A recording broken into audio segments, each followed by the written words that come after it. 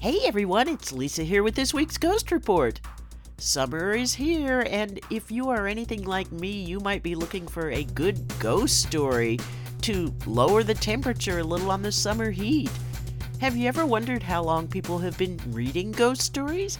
Well, since at least 1828, because that's the year that saw publication of what many critics and historians now consider to be the first true modern English language ghost story. It was called The Tapestried Chamber, and it was by Sir Walter Scott. Yes, the same Sir Walter Scott who wrote stirring adventures like Ivanhoe. The Tapestried Chamber is a classic haunted house story, using the trope of a traveler who has to spend the night in a haunted room.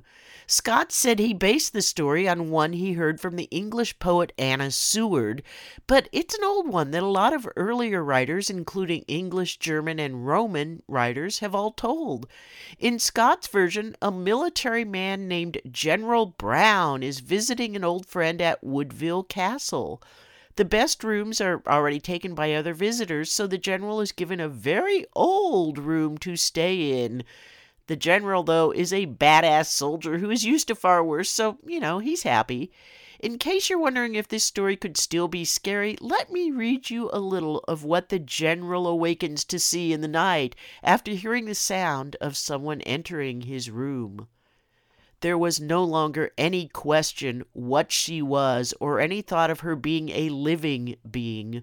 Upon a face which wore the fixed features of a corpse were imprinted the traces of the vilest and most hideous passions which had animated her while she lived. The body of some atrocious criminal seemed to have been given up from the grave, and the soul restored from the penal fire, in order to form for a space a union with the ancient accomplice of its guilt.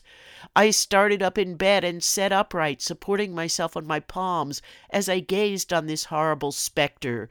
The hag made, as it seemed, a single and swift stride to the bed where I lay, and squatted herself down upon it, in precisely the same attitude which I had assumed in the extremity of horror, advancing her diabolical countenance within half a yard of mine, with a grin which seemed to intimate the malice and the derision of an incarnate fiend.